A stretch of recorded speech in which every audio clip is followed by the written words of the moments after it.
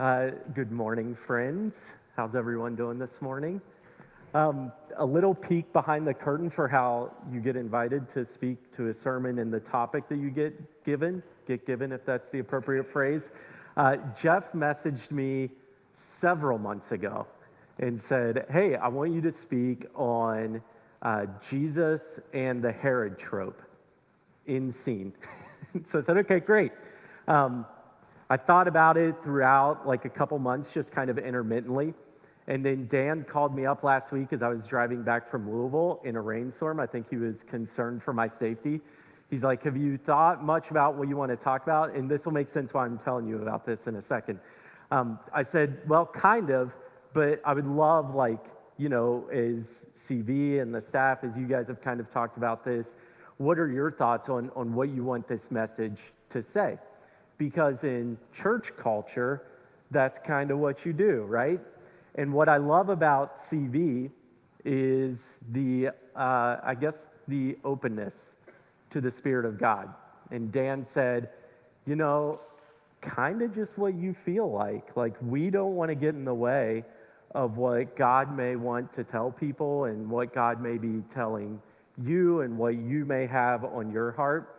And when you're preparing for a talk, I think that that's pretty freeing. And it's I think, healthy reminder for me, who came from a culture of controlling the narrative or controlling the message, to exist in a space where there's freedom to listen and freedom to lean in and really trust in one another, to tell each other about the messages of God or to speak the messages of God to one another. So I'm just a dude, as everyone knows. I'm not on staff. I don't have thousands of degrees in Bible or anything like that. I'm just a person who is living in this life, who goes through great times and hard times, believes that there's something more beyond us. So I tell you that because sometimes when people have microphones and they get up on stage, there's a perception that they're other than or that they're more spiritual than, and no way is that true whatsoever. So I just kind of want to level the scene there. So, okay, all that's the pretext and the setup. This morning, we're in Matthew chapter 2, and we're talking about this really interesting story that takes place early in the book about the life of Jesus. And it's very much at the beginning of the birth of Jesus. So as a reminder, what's happened in the first passage or the first chapter of the book of Matthew is a really long genealogy of where Jesus came from. So it's a reminder from the author, this person that we're talking about came from the lineage of all of these people, which is a way in the scripture of saying this person is like the best of those people coming to fruition. It was a way of attaching Jesus to very significant people in history, people who were to carry the lineage of the Messiah forward. It was also a way of being subversive for the culture of the time and reminding the original authors or the original recipients of this story that this Jesus had scandal in his past. This Jesus had people who shouldn't be in the lineage of kings in his past. So this is where we are in the scene in the story. The author has kind of set this up. And then he leads us into this really interesting scene that takes place. So before we read that passage and before we talk about that, I want to talk about a few different things. So we're going to talk about 4 things today, if my ADD mind allows me to remember that we have 4 things to talk about. First thing I want to talk about is propaganda. After that, I want to talk about stage setting. Then we're going to talk about power and what power is and what power is not. And then lastly, we'll end on the gospel truth for me and for you and for all of our friends and our neighbors outside of this space. So first, propaganda. And when I say propaganda, maybe a different word that we could use would be gospels. In ancient Rome, there were these men who came to power. They were known as Caesars. When a new Caesar would break onto the stage, when he would control and command the kingdom, typically one of his first actions was to commission the authoring of these epic narratives that would be distributed about him throughout the empire.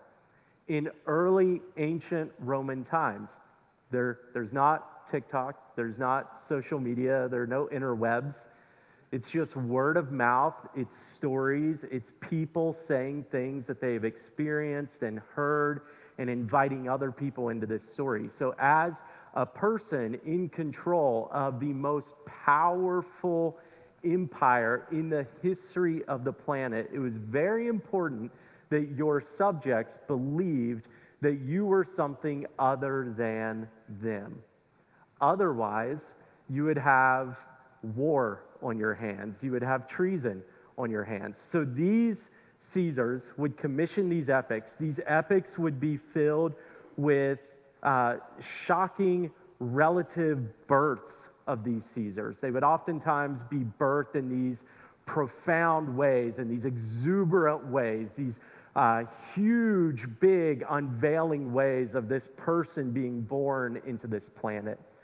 The stories would be filled with all these acts of superhuman power and superhuman might. This person, when he was of a young age, did this mighty thing. And he also did this thing, and he did this thing. See how no other human man could do things like this. So obviously, this Caesar is more than a man. Caesars would be known as sons of gods. So in this epic narrative, the culmination of the narrative was this man who sits on the throne is a son of gods living among us. And he is here to lead us into this way of privilege and power. These epics were called Gospels.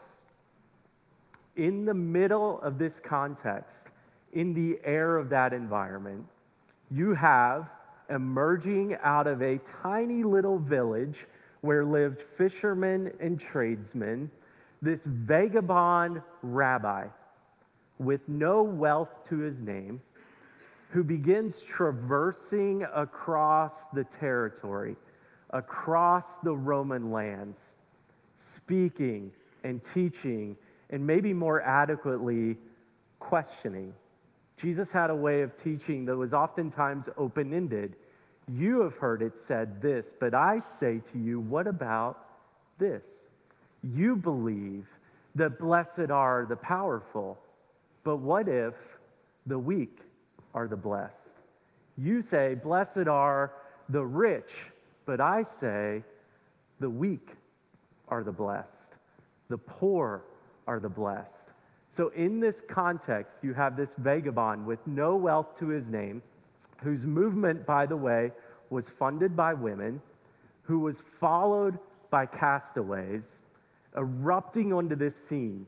And there begins to trickle across the empire stories, acts of what this nobody has accomplished, healings, teachings, blind receiving sight, dead people coming to life.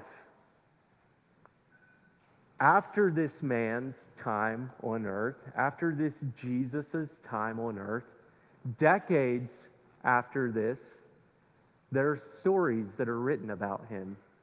And there's lots of scholarly debate on when these stories were written.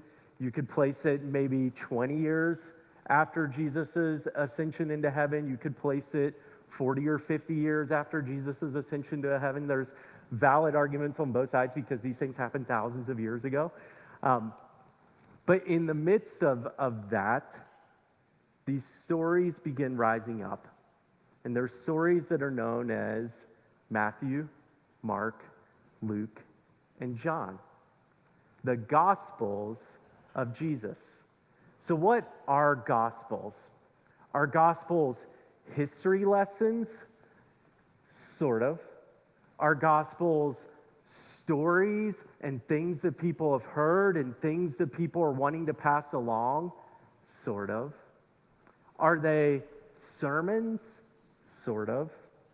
Are they truth? Yes. Are they propaganda? Kind of.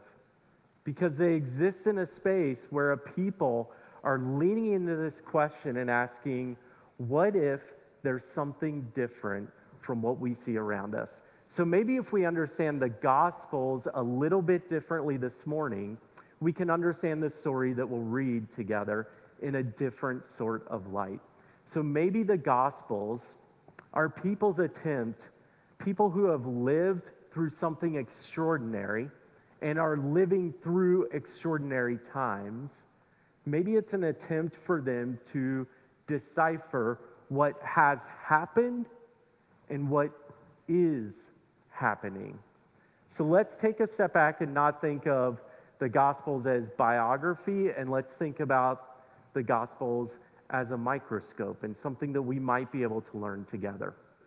So, Gospels are propaganda, starting off on a solid, strong foot this morning. So that brings us setting the stage. In this context, with all this happening in the air, we start in Matthew chapter 2, and we encounter this really fascinating story about this man named Jesus who was born, and there's this really interesting thing that happens around his birth. And I want to read this whole passage to you, and then we'll make a few points about it. If I can find my Bible app. There we go.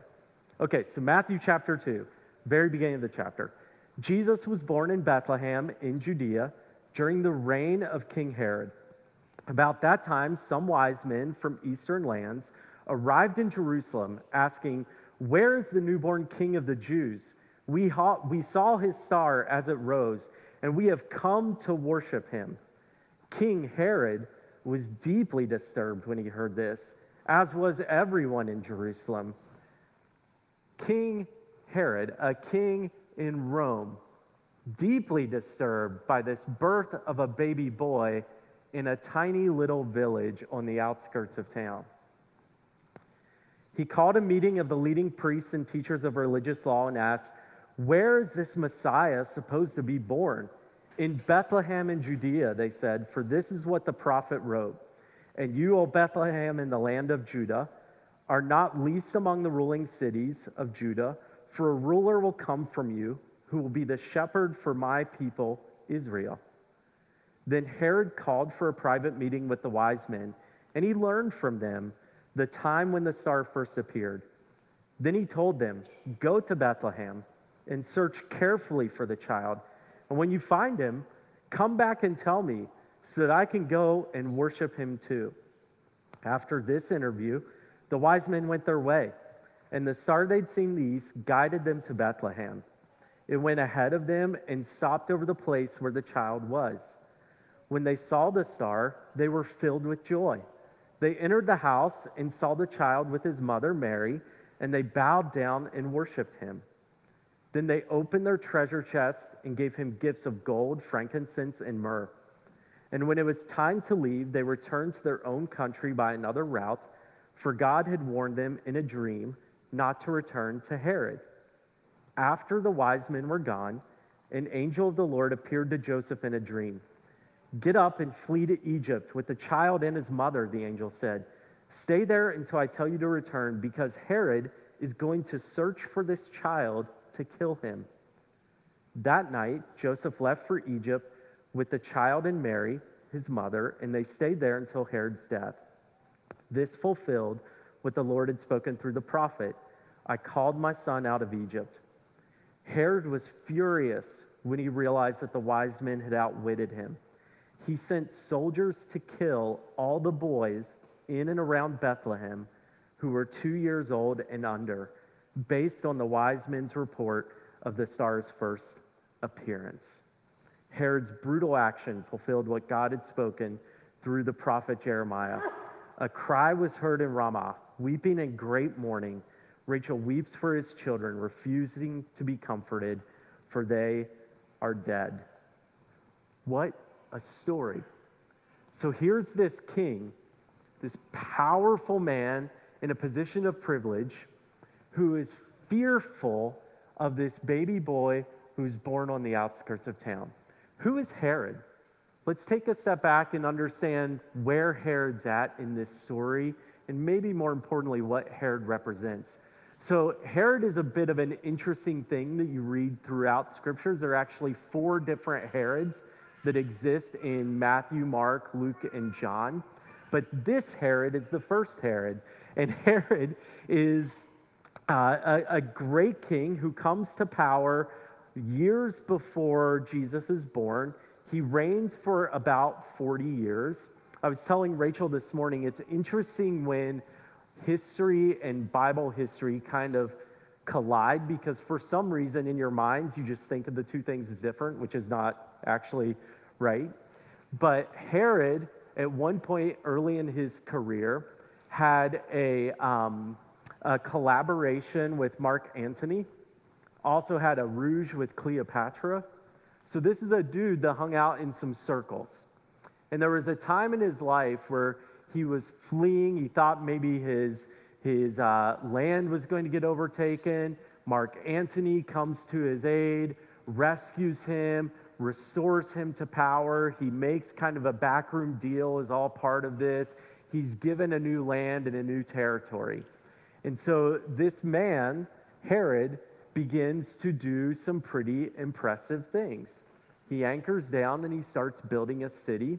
They've excavated an arena in his city that I think like 300,000 seats, if I remember right. So this is a big arena that he's built. Herod rebuilds a temple.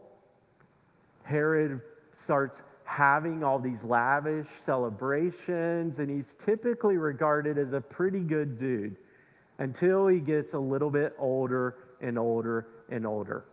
As he's getting older, he decides that he wants to celebrate the fact that he has this land and that he's been saved from something and that he's kind of enjoying the best things of life. So he builds a mountain in the middle of the city and constructs a fortress in the mountain called Herodia, I think is how you say it. It's just Herod Odia, Herodia. And this is what that looks like. What's interesting about this is prior to this land being built, this mountain did not exist.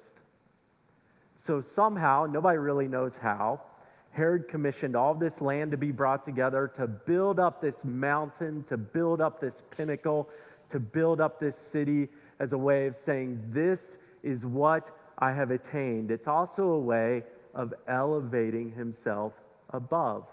Herod, after all, was known as a son of God. And so here in this context, we have this king named Herod who begins to get a little bit paranoid. He begins hearing whispers of rebellion. He begins distrusting his advisors. He begins believing that everyone around him, even the closest people around him, want him to be destroyed and want him to go away. He ends up murdering his wife, murdering his children, murdering some of his relatives, and then Jesus breaks onto the scene. And the reason why I think this is really interesting to talk about is because this is a story that feels all too familiar. A story of a person in power who wields their power to protect their power, who wields their power to build more and more power, whose objective in life is to become more and more and more and more and more powerful. So in many ways, this is a story that happened thousands of years ago and is a story that continues to happen every year since that time. I think that we can all look around and see similar stories in our midst. We can look around and see how regimes, systems, people who have certain ounces of power and certain realms of power seek not what's in the interest of others, but what's more in the interest of themselves. And so this gospel of Jesus, this propaganda of Jesus, is a call to action. It's a call to action that asks us, what is it that we should do with power? What is power at its fundamental definition? In this story, you have Herod, who is a visceral, visual representation of power and might. And you have Jesus, newborn, in the words of Talladega Nights, tiny little infant, baby Jesus, 8 pounds, 5 ounces, who is the visceral image of weakness. And this story is asking the reader to lean in and say, how is this weakness overcoming this powerful regime and this empire? This is the thread that weaves itself through the rest of the story of the book of Matthew. This Jesus who invites us to ask, in this time, how can I lay down whatever power and whatever might I have in order to lift up those who are downtrodden, those who are weak? So a question for you this morning: what is our palace? What are our palaces? What are the things that we have in our lives that we are afraid of losing? What holds us back? What is it that we seek to protect? And maybe a more important question: what would it look like if we weren't afraid of losing that? If instead of being afraid of losing that, we sought to freely give that away or freely invite others into what we're experiencing. We live in a time that is greatly divided, filled with fear, filled with anger, filled with hatred, filled with righteous indignation. This is a moment, it feels like, in our society where we are questioning the systems of power that we have always accepted. And it feels like what's happening now is the curtains are being pulled back to expose the weakness of the people in those powerful situations. So it's an opportunity, I believe, for the church, who at its best is a visceral visual image of laying power down and inviting all people to the table and embracing our brothers and sisters from all walks of life to really live out the mission of Jesus. Sometimes at our worst, we can be Herod. Churches have often done terribly horrific things in the name of protecting their positions, protecting power. Our history books are written about it.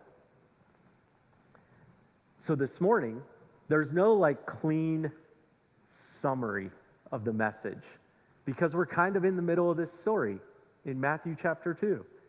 We're just kind of getting a peek that something's amiss, something different is happening. What we see is, if we start to kind of just park right here in this story, we see at its root that this Jesus, the Son of God in this gospel, is going to be different than all the other sons of gods and all the other gospels that have been written. One last really interesting, kind of nice little punch here. Herod was known as the King of the Jews. It was a moniker that was handed down to him from the Caesar in the headquarters of Rome, who saw the favor and saw the leadership and the power that he had over the Jewish people, and he was affectionately referred to and handed the nickname, the King of the Jews. When Jesus is crucified, he's mocked and represented. Here, Jewish people, is your king. Here is your King of Jews. We have these two scenes in our minds. This palace of Herod versus this Jesus on a cross. What a powerful metaphor that this is for us, and what a challenging call to action that this is for us. As a way of making it real, and then we're going to take communion and invite the band up and all those good things. What is something that you can do this week? What is something that you can do this month that takes your position, your privilege, whatever you have in your life, and gives that away for someone else, or uses that, maybe a better way of saying it, uses that for the advantage of someone else rather than the advantage of yourself? That can look like all kinds of different things, from big and small. So I invite you this morning to walk in this way of Jesus that consistently asks us to lay down ourselves, to sacrifice ourselves, that reminds us that real power is not in force or violence or coercion, but real power is in love and embracing friends and enemies. Because that's when the kingdom of God breaks through the surfaces of the falling apart world around us. I want to invite the band up to come and play, and we're going to take communion. Do I do communion? How does this work? Okay. Never remember, ADD. So communion is this really beautiful thing, and it originates from this scene that we have in the Gospels of Jesus on the night before he's betrayed in the garden, right before he'll be taken and thrown into this mock court and crucified in this really violent way. We have this poignant scene. Jesus, who knows what's coming, sits down for dinner with his friends and his followers. And during the course of this conversation, during the course of this dinner, Jesus raises the bread that they're eating and says some really interesting things. He says, "Friends, take, eat. This is my body broken for you." And similarly, he raises the cup as they're drinking the wine, and he says, "Take and drink, for this is my blood spilled out for you." And these individuals at the table have no idea what he's talking about. What a weird thing to be at dinner and someone says, "This is my blood that you're drinking." Probably not a great thing. But what we know is it's a way of Jesus forecasting what's about to happen, but also a way of inviting us into a really sacred moment. And every Sunday, every occasion from there on since, Christians across the world in all places, from all backgrounds, gather together at the same table. And we eat and we drink as a way of celebrating a God who laid down his life, a God who walked among us so that we could know him and be in his presence. So friends, may you be blessed today. May you be blessed this week.